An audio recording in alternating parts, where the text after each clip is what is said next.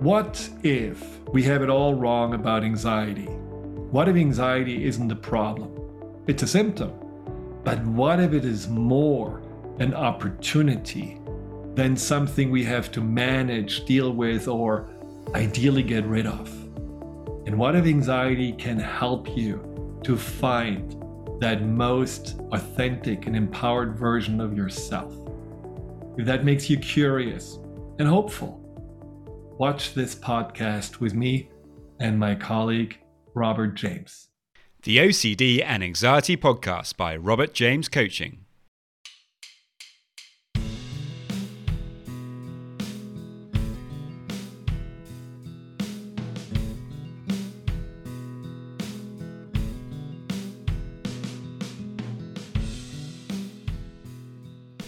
Hello and welcome to the OCD and Anxiety Podcast, where we explore how to have a more positive relationship with anxiety disorders, taking back control so that you can start living the life you choose and not the one chosen by your fears.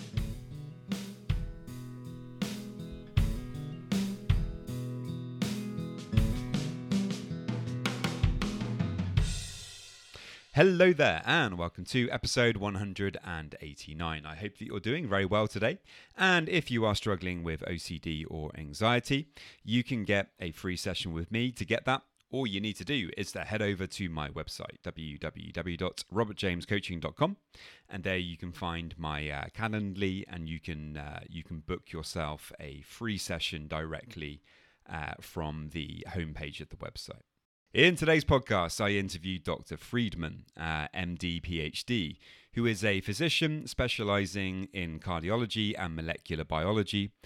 He is also a researcher, a personal development coach, and the author of the award-winning book, The Fear Plus Anxiety Solution, a breakthrough process for healing and empowerment with the subconscious mind. His personal breakthrough and empowerment program has helped thousands of his clients worldwide to overcome fear, anxiety, and self-limiting patterns by addressing the deeper subconscious root causes of these mental and emotional challenges. Dr. Friedman's research and advice has been featured in Nature Medicine, Oprah Magazine, Huffington Post, Reader's Digest, Teen Vogue, and Shape, amongst others. To find out more about Dr. Friedman, you can head over to his website, www.drfriedman.com. And I think you'll find that it's a really interesting conversation today. We cover a lot of ground. Obviously, we're talking about OCD, but we're also looking at modern medicine and anxiety. We discuss the deeper meaning of anxiety problems. This is something that I really think is a very important area. If you listen to the podcast a lot, you probably have heard me talking about trying to find some kind of meaning about the struggle that you're going through. And that really does help us to accept it a lot more. And we also discuss the role of the subconscious in perpetuating anxiety problems. So, it's a very deep conversation. We get into lots of really interesting areas. And I really think that you're going to find it helpful. So, as always, if you have any questions, then do please let me know. And I hope you enjoy.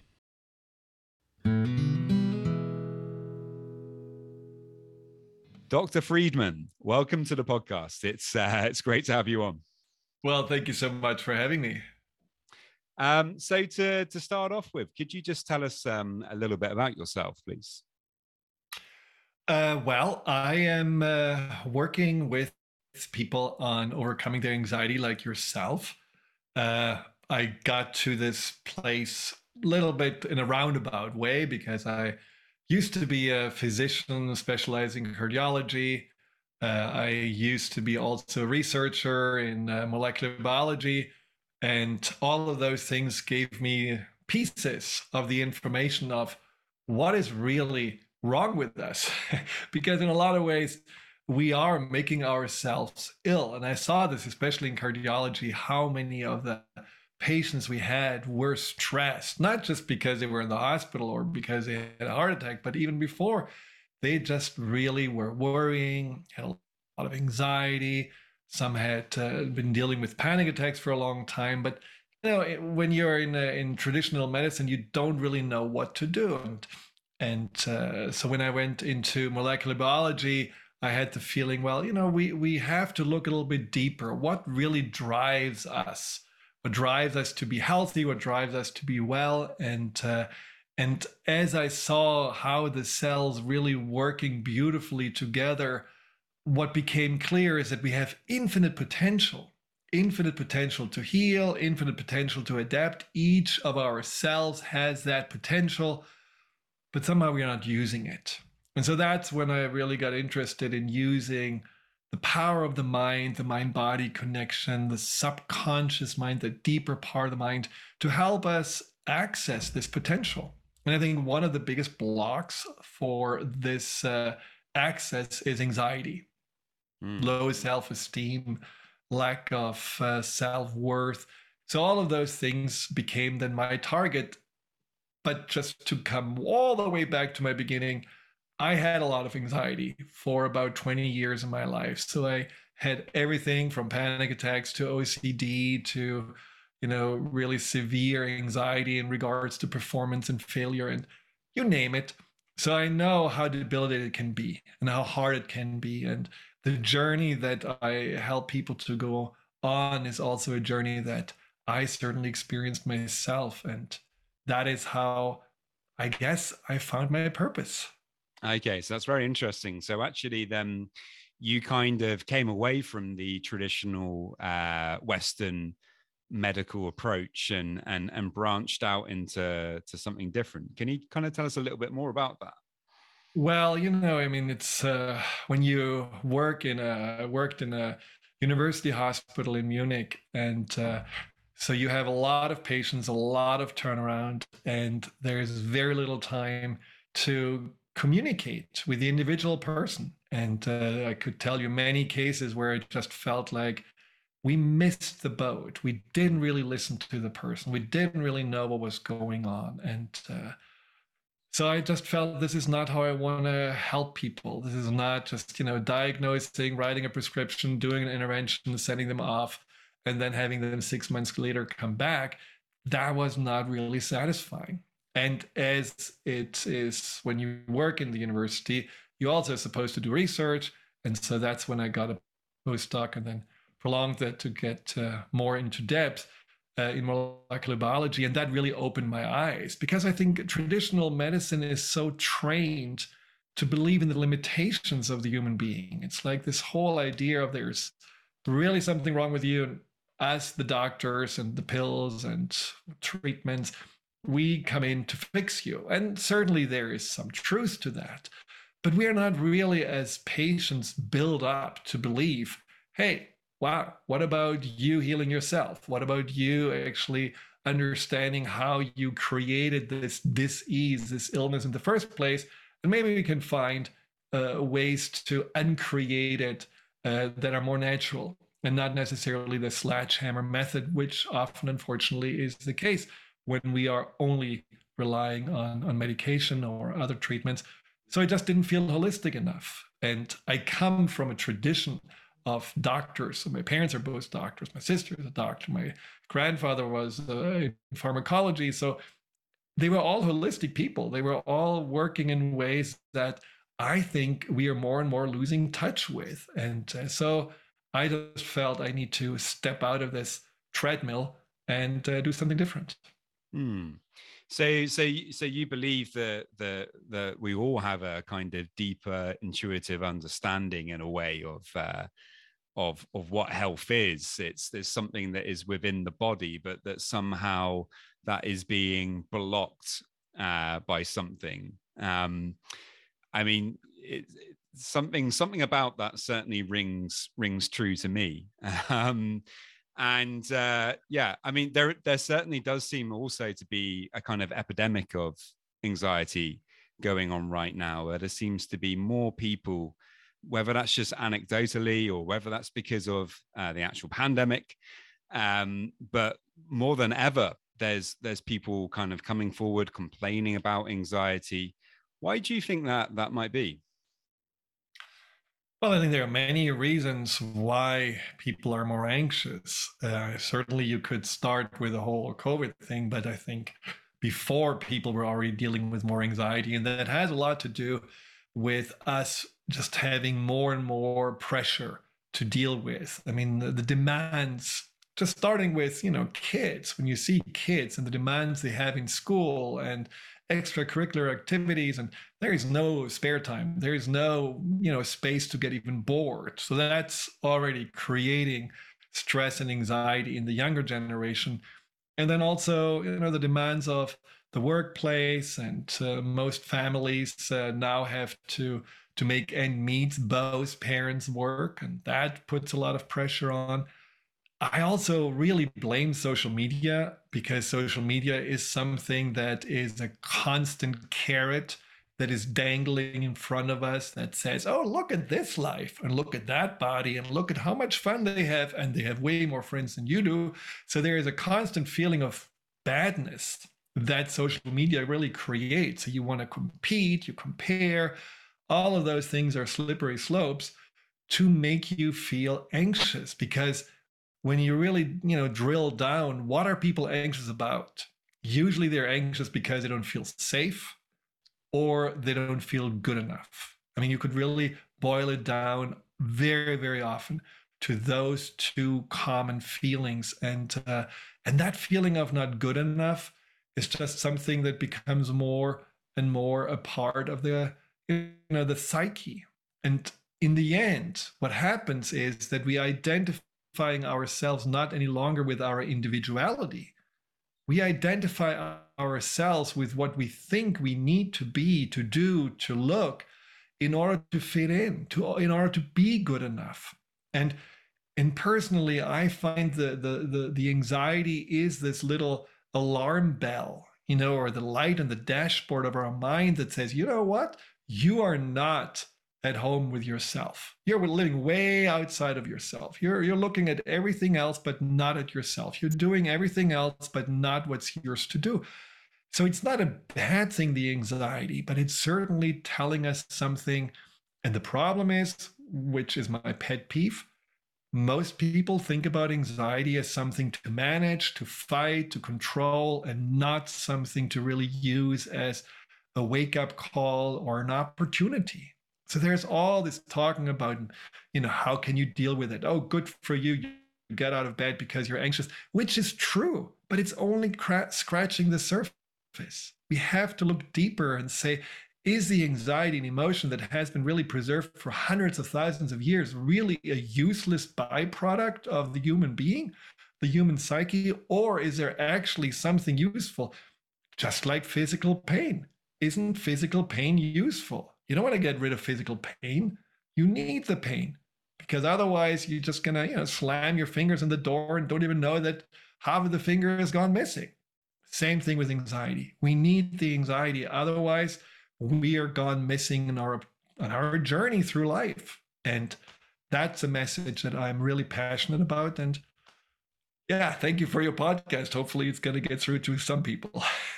No, absolutely. I think it's a really important message. It's one I try to get across to my clients struggling with anxiety and OCD, is that as awful as it is, why is it showing up? Is it trying to point towards something? And if you do listen to it rather than trying to subdue it or get rid of it as soon as it turns up, maybe you can learn something from it, and that learning could actually really help you to kind of move things on in your life in a positive way, rather than kind of remaining stuck where you might have been.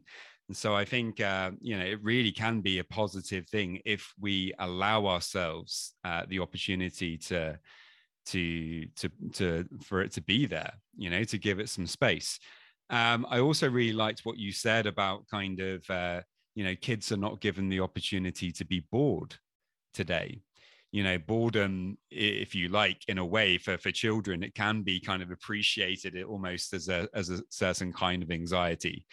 But it's funny, because I was talking to a client about that this morning, about boredom, and how just simple things today, like waiting in a queue, we so often we will just get our phone out. I'm guilty of it myself, rather than just waiting and dealing with that sense of boredom.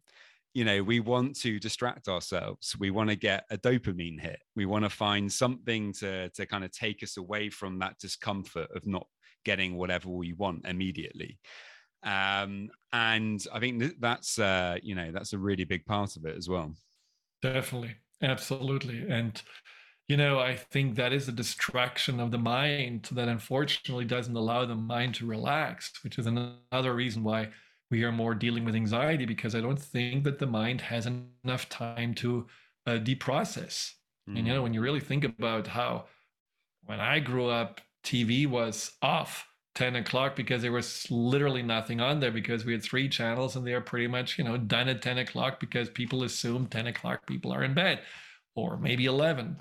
And now you just can, constantly bombard yourself with just images and information and all the things that the mind feels probably a little overwhelmed with. So we have been evolving our society, and we have been evolving with technology in ways that we haven't been able to keep up. And so our mind is simply just trying. And then you have a very restless sleep, doesn't really give you enough time. And so it's no wonder that the mind just feels, it's like a computer that just feels like frozen in some ways, because it doesn't have this ability anymore to really debrief and figure out what's really important, what's not important. Absolutely. Yeah, I really agree. Okay. And moving on then. So what is your view on medication? Obviously, this is a podcast for OCD, anxiety. It's probably a lot of people listening who do use medication, and a lot of people who perhaps don't. What are your views on medication for anxiety related problems? I think it's a double-edged sword. I think medication can be very helpful, because some of my clients have been so anxious that without medication, they would have not been able to really go through these different processes, because they were not even able to hold a thought. It was just too much. It's like a wiring inside that was just running hot. And so they needed to really have something to dampen the neurons and give them a sense of, okay, now I can really reflect. But the double-edged sword is that, on the other hand, sometimes people say, oh, that's it. I have a biochemical imbalance, and that's all it is. And so I'm just gonna put my mind onto this lower level of energy, and that's all I need to do. And then we are missing an opportunity. Again, with the pain, I think the best example is that if we were to take pain medication for a broken foot, you knock yourself out with opioids. Well, great, you can walk on that broken foot, but you're creating more damage, and you're actually creating healing, because you're never really figuring out what is actually the reason for the pain. And I do see this, like you said, anxiety as an opportunity, because there is something that causes it. And personally, without anxiety, and I had this anxiety in my times in medicine, I had panic attacks, because at one point I woke up and realized, oh my God, I have to do this for another 30 years. How am I going to really stand that? Yeah. And without that anxiety, and without that real sense of panic and something feeling not right, I would have never changed. I mean, I'm really grateful for everything I learned, and I really connected the dots inside of myself through the anxiety. So I certainly wouldn't say, if I would have taken medication and have never paid attention, that I would be a more purposeful or happier person. Probably not. Absolutely, yeah. Okay, and so so in your view, it can be a helpful crutch for people who are really struggling, but it's a double-edged sword. It comes with potentially helpful things, but on the other hand, there are things about it that potentially are blocking you from learning what you could potentially learn from that experience. Right. Well, there's a statistic that said that since medication became more available, that the number of people that actually did therapy or any kind of counseling decreased significantly. And I think that's unfortunate. I really am grateful for the medication that's out there, Yeah. but don't look at it just as that's the number one solution. Look at it as helps me. It's wonderful because now I can actually function, but still be curious. Be curious about what it is, what really creates this strong. I mean, the beauty about anxiety, it's not deniable. If you have anxiety, it's really intense and powerful. So that's a powerful energy inside of you. You want to not ignore that. Absolutely. Yeah, I really agree. Okay, so in your view, then, anxiety is.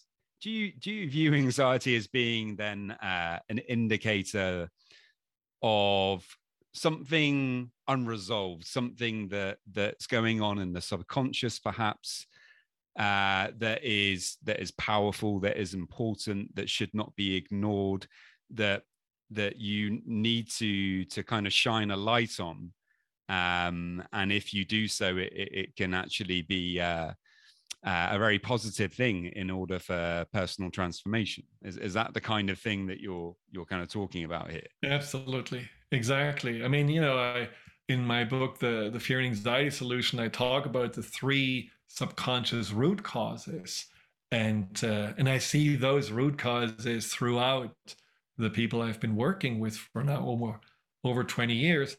And those root causes are the unresolved traumas, those. And a trauma is not, a lot of people tell me I never had a trauma. I had the best parents who were always supportive. And when they dig a little bit deeper, they realize, well, the tough part about my dad was that he always told me, well, you have so much potential. You can really live up to anything that you imagine. There is nothing that can stop you. And that freaked them out. It created so much pressure inside of them because they thought, okay, I don't want to ever disappoint my dad or mom. So, trauma is always more the experience and not necessarily whatever story, we could tell ourselves or other people. You may feel that you had a lot of anxiety or pressure that you never resolved. And you just continue to run that anxiety pattern until you finally look at it and say, no, like in this case, that would be a person who is an achiever, always needs to achieve. And I was certainly one of them, always need to jump through higher hopes and make sure that you are somehow measuring up. And another very common anxiety pattern is the invisible pattern, where you never felt safe, you never felt like you could trust anyone, you always were kind of hiding out in your room, and then you're just like living still in that pattern. And sometimes we are creating this dichotomy. This is where the second root cause comes in, where a part of us runs this childhood pattern of invisibility, and another part that's more the professional, let's say that's the one that's more the adult, becoming very, very ambitious and says, I can really reach higher levels in my company. So that part pushes. And the other one, as soon as you leave the office, says, okay, now you're going to go home, drink your glass of milk, and we don't do anything that's dangerous or can lead to rejection. So you're living in this friction, in this constant conflict inside of you. That's also something that's very common in anxiety patterns. And the third one is then this, what are your beliefs? What are your core beliefs? Do you believe, as I mentioned before, that you're good enough? Or do you believe that you're lovable? Do you believe that, you're fitting in, that you're belonging? Or do you believe that maybe I should have not been born? Which is very interesting. How many people have a trauma that comes from being in the womb, where they were witnessing not being wanted, witnessing parents fighting, separations happening, and they take it on personally as if it's their fault. Or I had a client in the womb that didn't even know that trauma, but he was always afraid of drowning and swimming and water. And I mean, in his 50s, he was just like, let's not get too close to a pool. And finally, he did this deeper work with me, and he realized, wow, somehow I think I drowned, but I don't remember I drowned. It must have been really early. And then he asked his mom, and she said, yeah, when I was like, just in the early stages, 5-6 months or something in my pregnancy, I did almost drown. It was really scary. And that imprint stayed with him. The subconscious is an amazing resource that captures everything that we have been experiencing, even though we cannot always consciously access it, but the subconscious keeps track on it. And that's why just rehashing what we remember consciously is not always enough. We do have to dig a little bit deeper and see, what does the subconscious actually have to say about why we are so self-protective, because that's what anxiety ultimately is. It's a self-protection mechanism. Absolutely, yeah. I think I really agree. Okay, so specifically then, how can, if people feel like they're struggling with those kind of three things that you've just kind of pointed out there, what can they do then to start taking action about this? Because obviously, if you're struggling with OCD, anxiety, a lot of the work that people generally tend to do is dealing with the symptoms of that. So exposure response prevention, for example, is the kind of traditional treatment for OCD, which involves facing something that you're afraid of, and learning, coming up with a hierarchy of fears, and then slowly working your way up that hierarchy. And you will face one of those fears, and you will sit with the discomfort that that fear produces, and practice acceptance, practice trying to allow yourself to be in that uncomfortable place, and to bring acceptance to it. And then generally over time, you can learn how to tolerate that, and hopefully move past those particular fears. But I think what you're talking about here is work on a deeper level. Well, I had a client who had exactly that, fear and this OCD about heights, and there was really a phobic fear, and he always, told himself, no, I can never really get in an elevator, I can never really go into an airplane. And though, even though his life was successful, that was one thing that he felt, that holds me back. I'm weak, so I need to now push myself to put myself out there. And he didn't work with someone. He just said, I'm going to do it by myself. I'm going to book 40 jumps with a parachute, and I'll just going to fix that. Now, after jump number 10, he had so much of an anxiety that kept him awake at night, and just the thought about jump number 11 got him into a panic attack, so that he realized that's not the approach that's going to work for me. And granted, this was certainly something a little bit drastic what he tried, but I think when we really think about deep inside, when there is a part inside of us, a subconscious part, that doesn't trust that it's safe, and you as a conscious adult says, well, I don't care, I'm going to put you into the situation that is scary, and you're just going to learn to deal with it. Two things can happen. It can happen that eventually there is a newborn confidence that's building over time. The other thing that can happen, that there is a more of a disconnect, that the subconscious part says, you know what, you conscious one, I don't trust you at all, because you got us always into these situations that are scary, that don't feel good, that are, something that I don't like.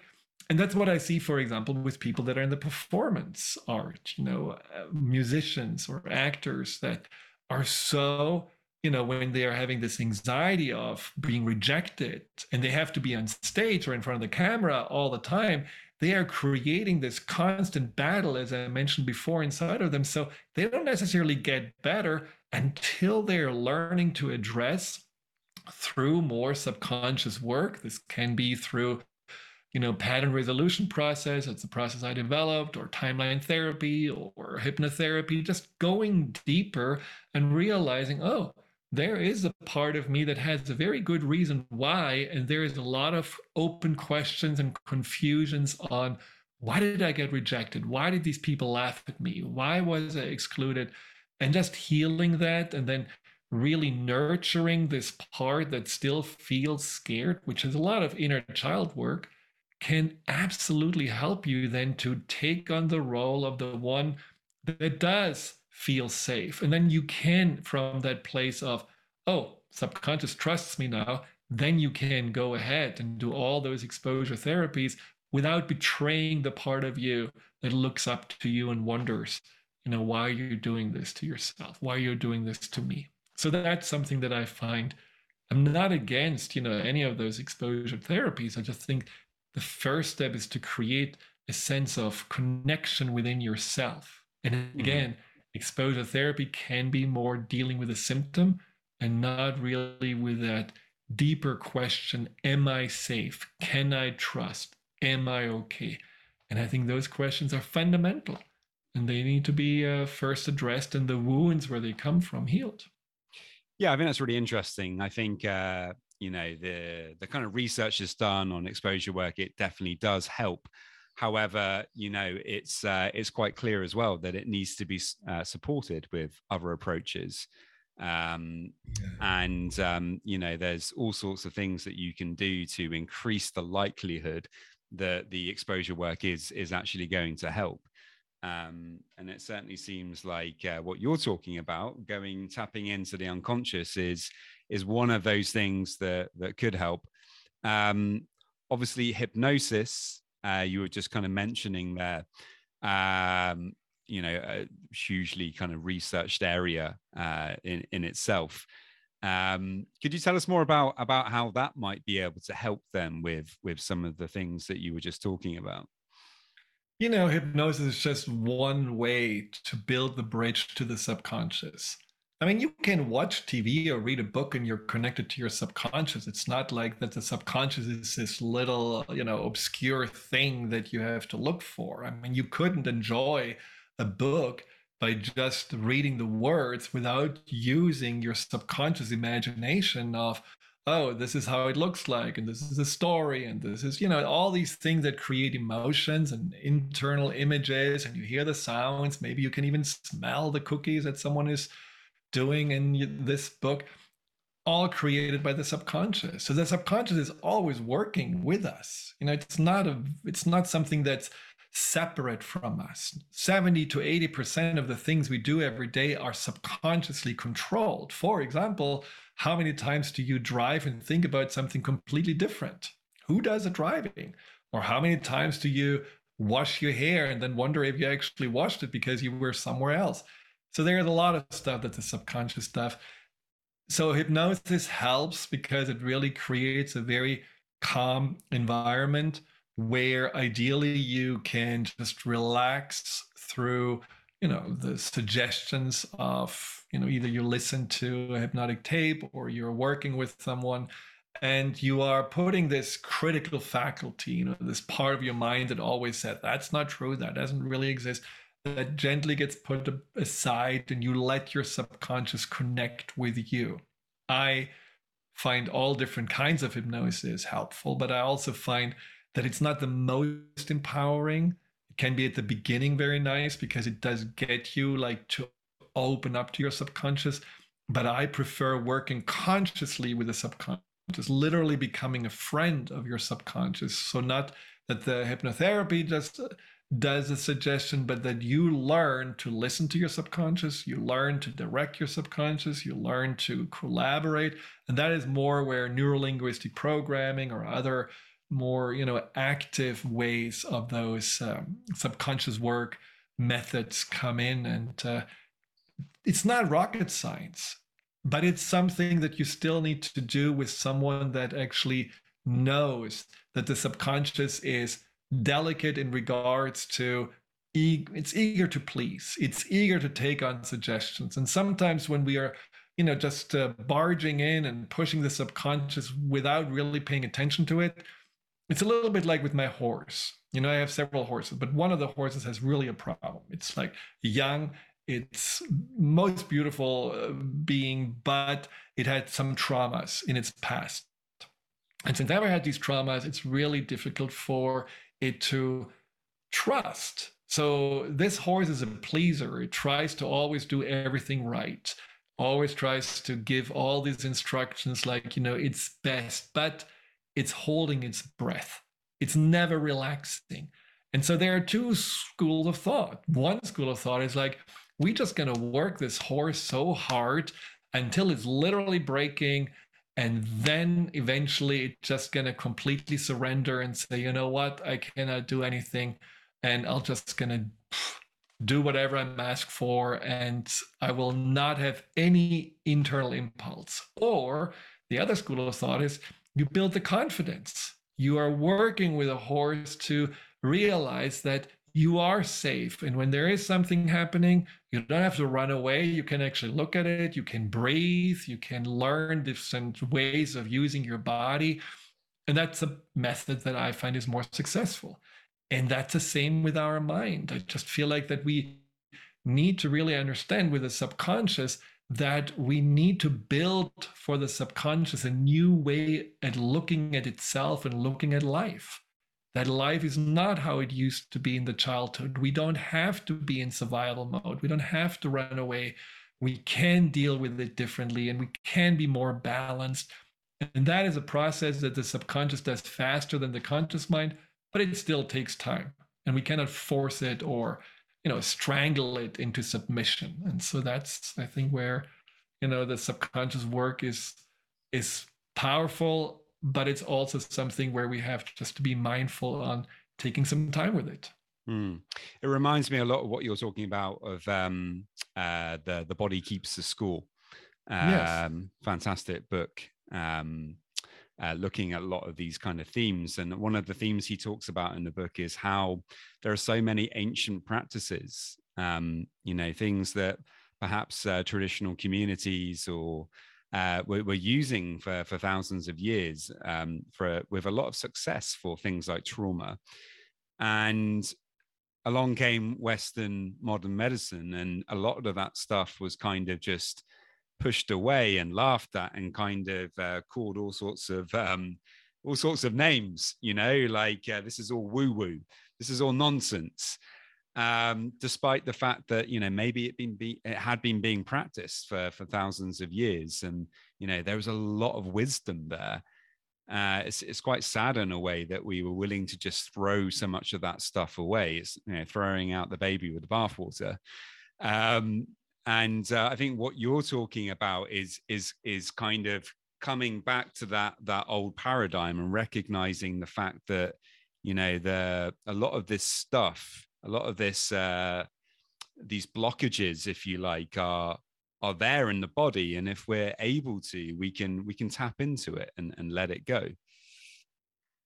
And we have to have really a different attitude towards that, because I think our attitude is problems need to be resolved, discomfort needs to be released as fast as possible.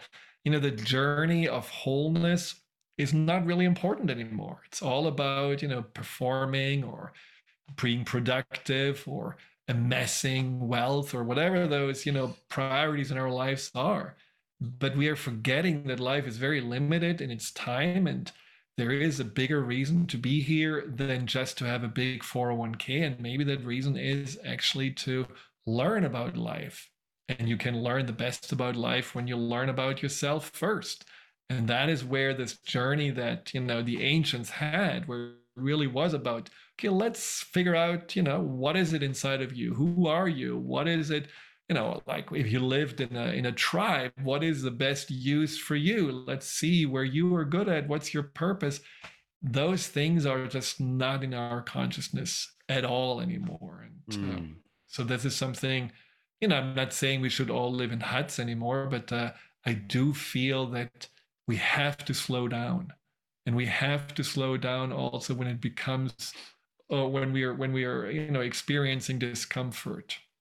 Just this discomfort phobia that we have is absolutely holding us back from really, growing. We just are all perpetual children who want to have a pacifier, unfortunately. And the cell phone can be a pacifier. Purchasing something can be a pacifier. Distractions in general, whether it's food or alcohol, all those things are pacifiers. And I think we do need to really see that our journey is to become the most fully actualized grown up. And there's ways to go. And we cannot just, skip steps. We have to really take those steps gradually and enjoy it. It's a very enjoyable journey to go and grow. unfortunately, we're not really seeing it this way. Mm. Yeah, a lot of what you're talking about actually reminds me of the Wim Hof method.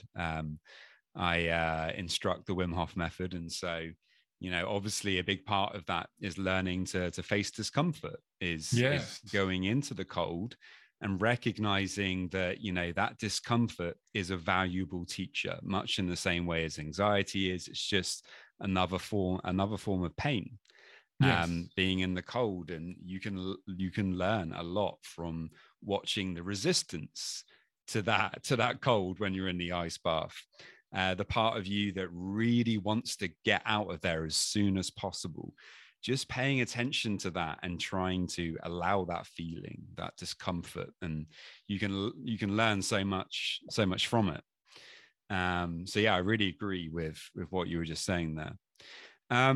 You also mentioned that you have your own kind of approach that you've developed. Could you kind of tell us a little bit about that? Well, it's called the Personal Breakthrough Program, which basically leads you through those steps of, you could say, let's just analyze first, where does your anxiety come from? Let's talk to the subconscious. Why did you get into this pattern, and what are your patterns in the first place? And creating a map, because in many ways people don't understand where they have anxiety or why they have anxiety and where it comes from, and they're confused because it's so in their face. So just stepping back and saying, let's see, it makes all sense when we have a little bit more like a higher perspective, and asking more the part of you the subconscious has created in the first place. And then we go through those root causes that I described, and work on resolving the traumas, and creating a collaboration between the two parts that are actually struggling with each other, this inner conflict, and reprogramming old beliefs that no longer serve you. And what happens is that you ultimately don't really focus on anxiety anymore, because anxiety is really not showing up. What you focus on is more the discovery of self. It's like you're peeling away the layers that have really obscured your access to your true potential, and also who you are at the core. And sometimes it's really fascinating to watch how people come in believing they're one person, and they identify themselves with either their achievements, or I'm really always having to be in control, or I'm this person who you know has been always anxious, so I'm a little tiny mouse. And then you peel those layers away, and then you see who is emerging. And sometimes who is emerging, usually who is emerging, is way more marvelous than what they ever imagined to be. They become more heart open, they become more grounded, they become more also confident in themselves. They find that, wow, there is an artist inside of me that I actually never really dared to express. And then it's no longer about anxiety. And that is where I feel anxiety is a catalyst for your personal discovery of your truth. And that's a lot of fun. That's fantastic. Um, there's also some kind of crossover I noticed between what you're talking about and a little bit of Dr. Joe Dispenza. Are you aware of his work? Yeah, of course. Yes, yes. Yeah, there's just some similarities that I noticed, but yeah, it all sounds really really interesting. If you could only give one piece of advice to people who are really struggling with anxiety or OCD, what would it be? Well, I think first of all, don't be afraid. Anxiety doesn't hurt you. OCD is not telling you the truth. This is not something that is here to torture you forever. It's not your identity. It's something that you just need to, like you mentioned, face rather than run away from it or get totally absorbed with it. Just look at it first. Try to be curious about it. Listen to those thoughts. Understand how many thoughts repeat themselves. Understand what triggers them. Learn to understand your mind as your friend and not as your enemy. And if you really understand that, wow, my mind is not working the way I wish it would. It's not in harmony. It's not collaborating. It's not really, making me feel at ease. So I need to really help my mind to have an update, help my mind to understand that we are in it together. Then the whole journey becomes not just I'm flawed, so I need some fix. The whole journey becomes really a coming back to your wholeness, which ultimately healing is supposed to be. So write down the negative thoughts you have, look at what they really mean. What is the belief behind it? Let's say there is a belief of, well, no one really cares about me. I'm always on my own, or I always have to really watch out. The shoe gonna drop, something bad gonna happen. And then trace the steps back and see where this comes from. Did you get this, told by your family, like in my case? Or is that something that was a certain disappointment, a trauma, someone backstabbed you and really, maybe betrayed you? And what are really the deeper root causes? And understanding there is a little part inside of you that just still sits in that memory, sits in this belief, sits in that mindset of, no, we have to still make sure that this never going to happen again. That's a starting point. When you really are accepting all of that, then you're already so much further ahead on your healing path. And the rest is just to keep on growing and really addressing and nurturing and building your sense of self and your understanding of self. And the fun begins. Yeah, you're on a path. That's great. If people would like to know more about you, what can they do? They can just go to my website, drfriedman.com, drfriedema2n.com.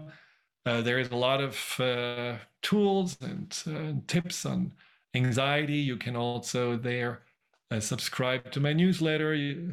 There's a link to my YouTube channel with webinars and my own podcast.